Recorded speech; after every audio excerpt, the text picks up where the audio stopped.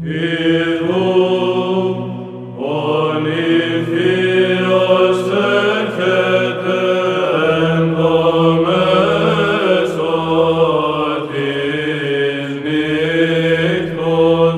to Pascha, Holy Week 2020, brought to you by the Greek Orthodox Christian Society of the Greek Orthodox Archdiocese of Australia.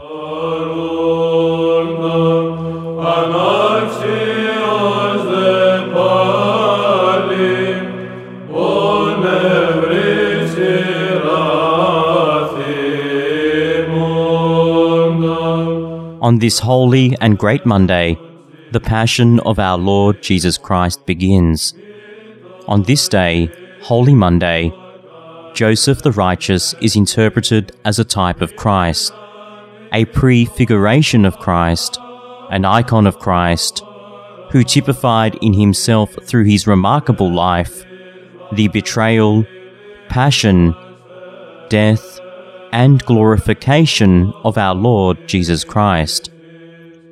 On this day, Holy Monday, we commemorate Christ's encounter with the fig tree, which the Lord found adorned with leaves, but bearing no fruit, on his return to Jerusalem. On this day, Holy Monday, we also reflect on the divine bridegroom of the Church. This is the Journey to Pascha.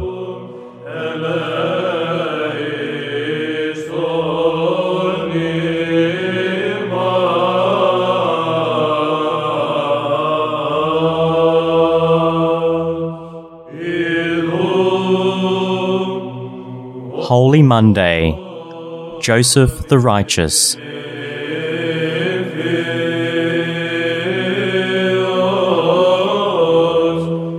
On Holy Monday, we commemorate Joseph the Patriarch, the beloved son of Jacob. Our patristic and liturgical tradition portrays Joseph as Typos Christou, in other words, a prototype of Christ. His life bears witness to the power of God's love and God's providence. Joseph is remembered for the love he showed to those who wronged him, just as our Lord forgave those who crucified him. In Genesis 50, we read how he addressed his brothers, who had previously betrayed him. He said to them, "Fear not. As for you, you meant evil against me, but God meant it for good, to bring about that many people should be kept alive as they are today. So do not fear. I will provide for you and your little ones." In relation to forgiving one's enemies, Saint Silouan states that the imitation of Christ is when we love our enemies and do good to them. How was it that Joseph could love his brothers who had wronged him because of envy? Why does our church name him the All-Good? Joseph was the favored son of the patriarch Jacob. This favoritism may have led to his brothers becoming envious of him. They sought to kill him, and then they would tell their father that a wild animal had torn him apart in the wilderness. A change in the brothers' plans, however, led to Joseph being sold into slavery, and he was not killed. So Joseph was exiled from a very young age from his father and his home, and led to a foreign place, to Egypt. There he suffered because of exile, but he also prospered because God was with him. When his master's wife tried to tempt him, he remained staunch and said, "How can I do this wickedness and sin against God?" In her anger and because of her false accusations, Joseph was imprisoned. Yet even in prison, God's providence did not abandon him. Prison became a stepping stone to his social elevation. He became a prince, seated on a chariot and honored as a king. Like Joseph, throughout history, many have faced similar challenges, such as exile because of the slander and injustice of men. And yet they have managed to overcome evil because they imitated Christ's love for his enemies.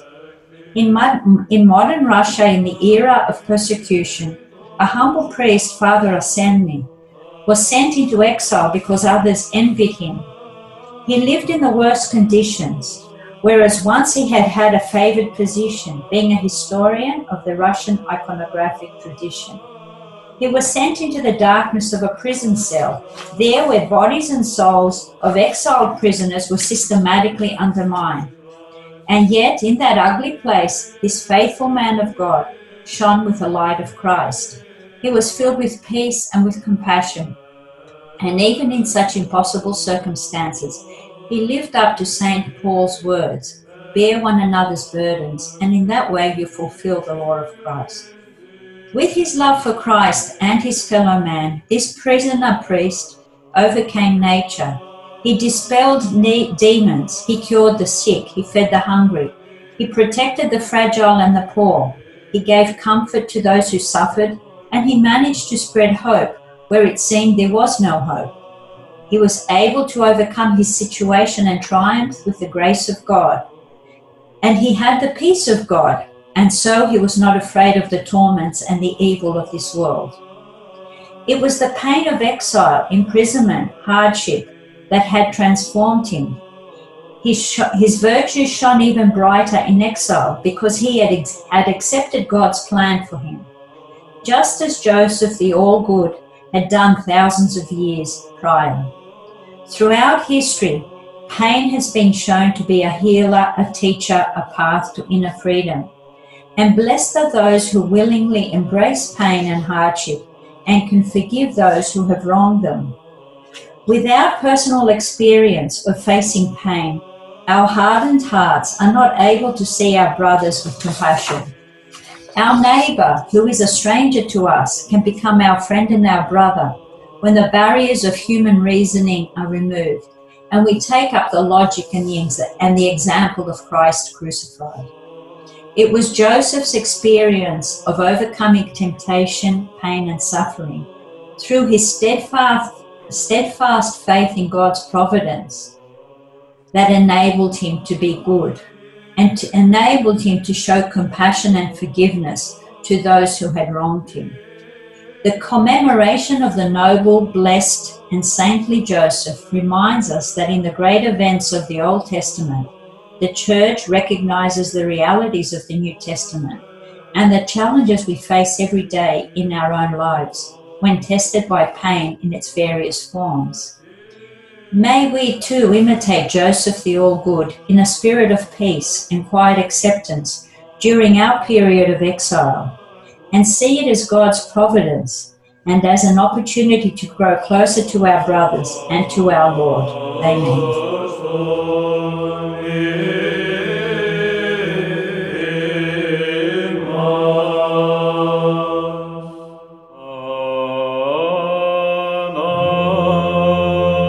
Holy Monday, Christ's encounter with the fig tree.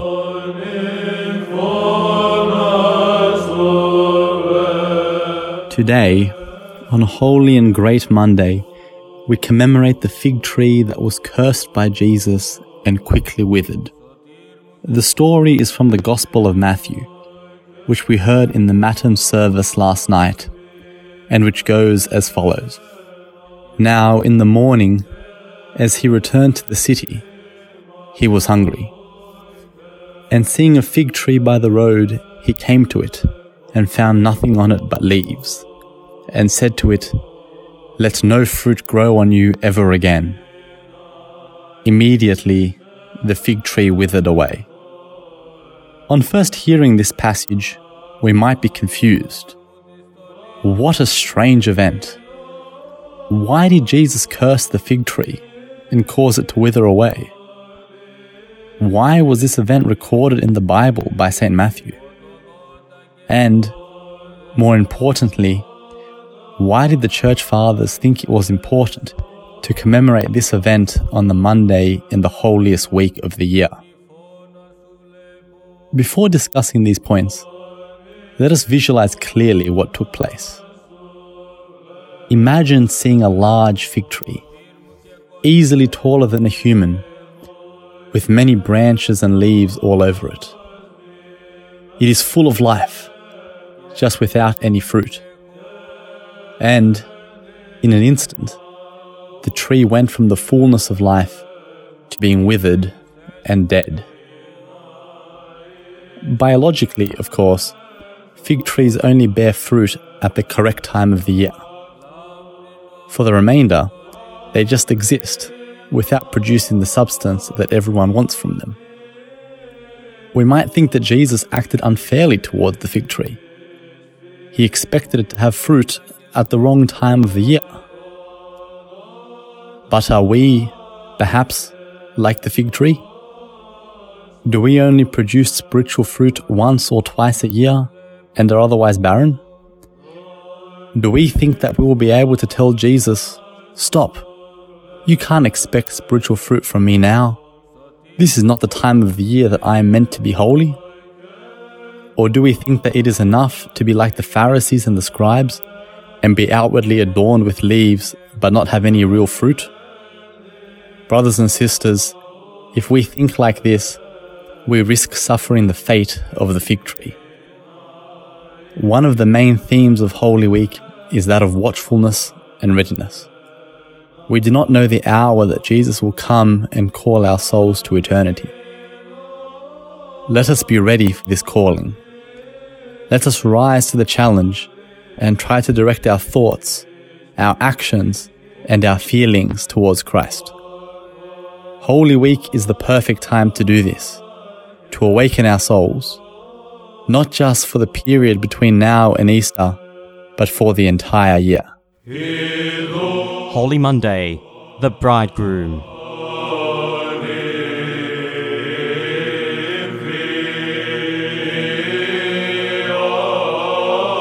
Behold, the bridegroom is coming in the middle of the night, and blessed is the servant he shall find awake and watching.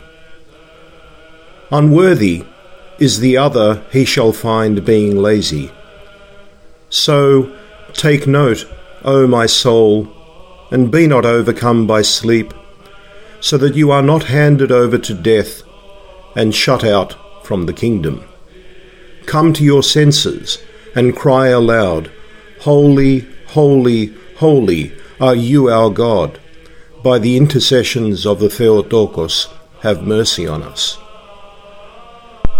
With this opening hymn, our church changes character, leaving behind the joyful and triumphal entry of the Lord into Jerusalem on Palm Sunday and entering into Holy Week, as we gradually ascend to Golgotha and then onto the empty and light-filled tomb.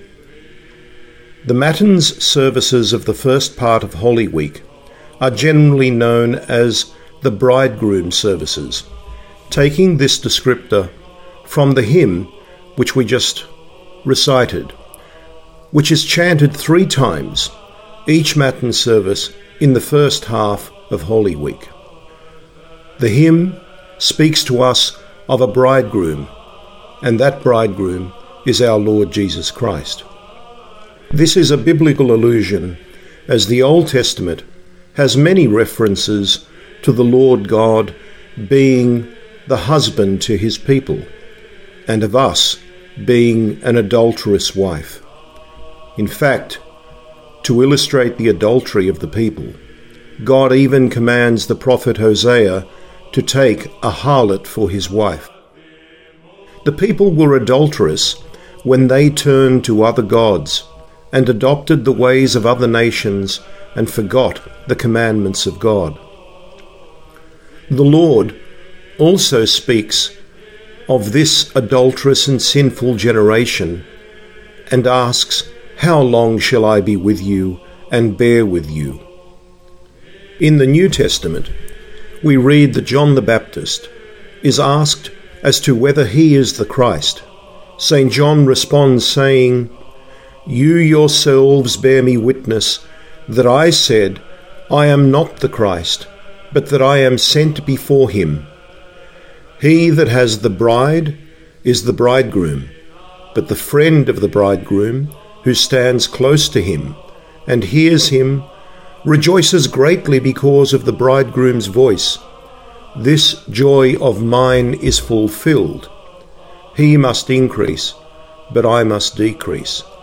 So St. John makes it clear that the Christ, who is coming after him, is the bridegroom. If we need further proof, the Lord himself refers to himself as the bridegroom when questioned about why his disciples did not fast. He points out that the children of the bridal chamber do not fast while they have the bridegroom with them, but that when the bridegroom is taken from them, they will fast. So we could ask, if the Lord Jesus Christ is the bridegroom, who is the bride? The answer, according to the Old Testament, would be the people of Israel.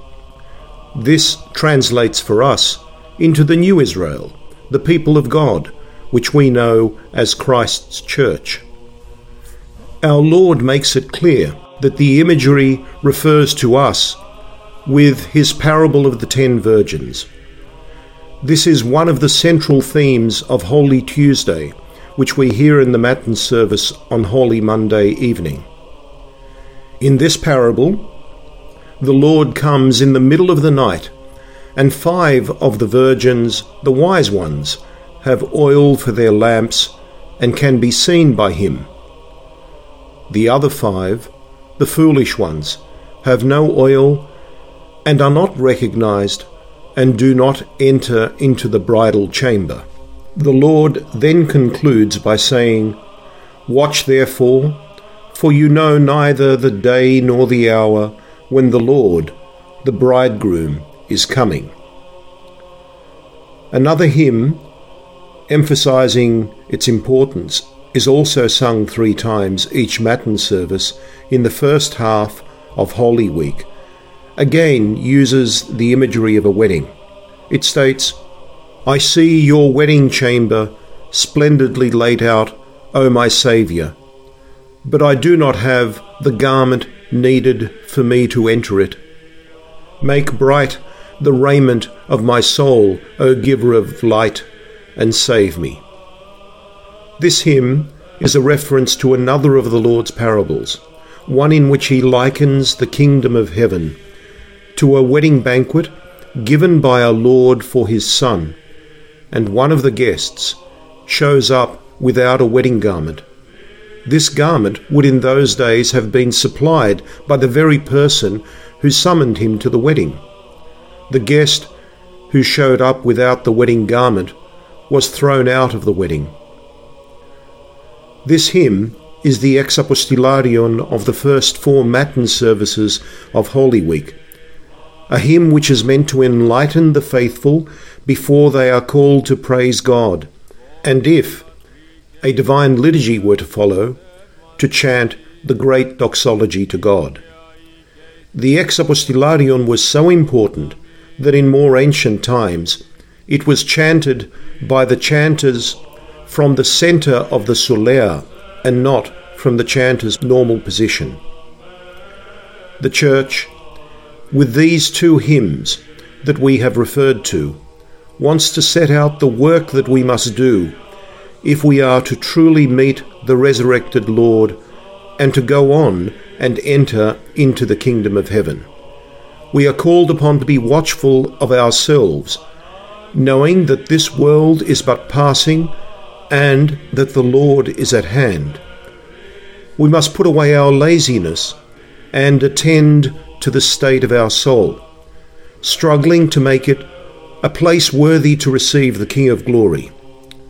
At the same time, acknowledging that we are weak, fallen, and broken, we must repent and turn to him, he who can make straight the crooked and enlighten the darkened places within us.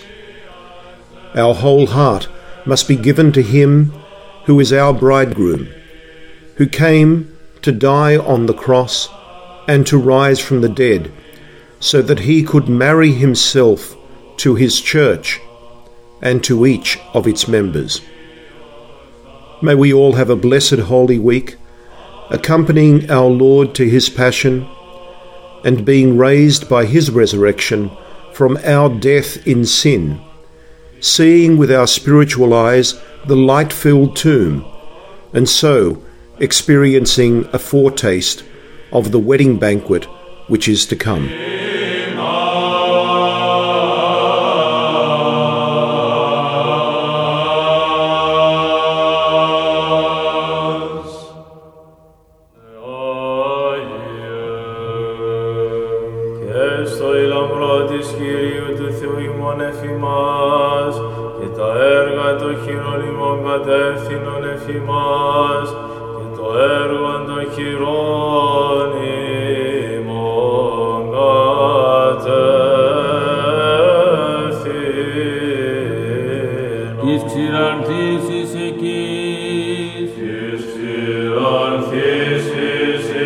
We pray that this edition of the Journey to Pascha helps you to accompany the Lord to His Passion and His Resurrection this Holy Week.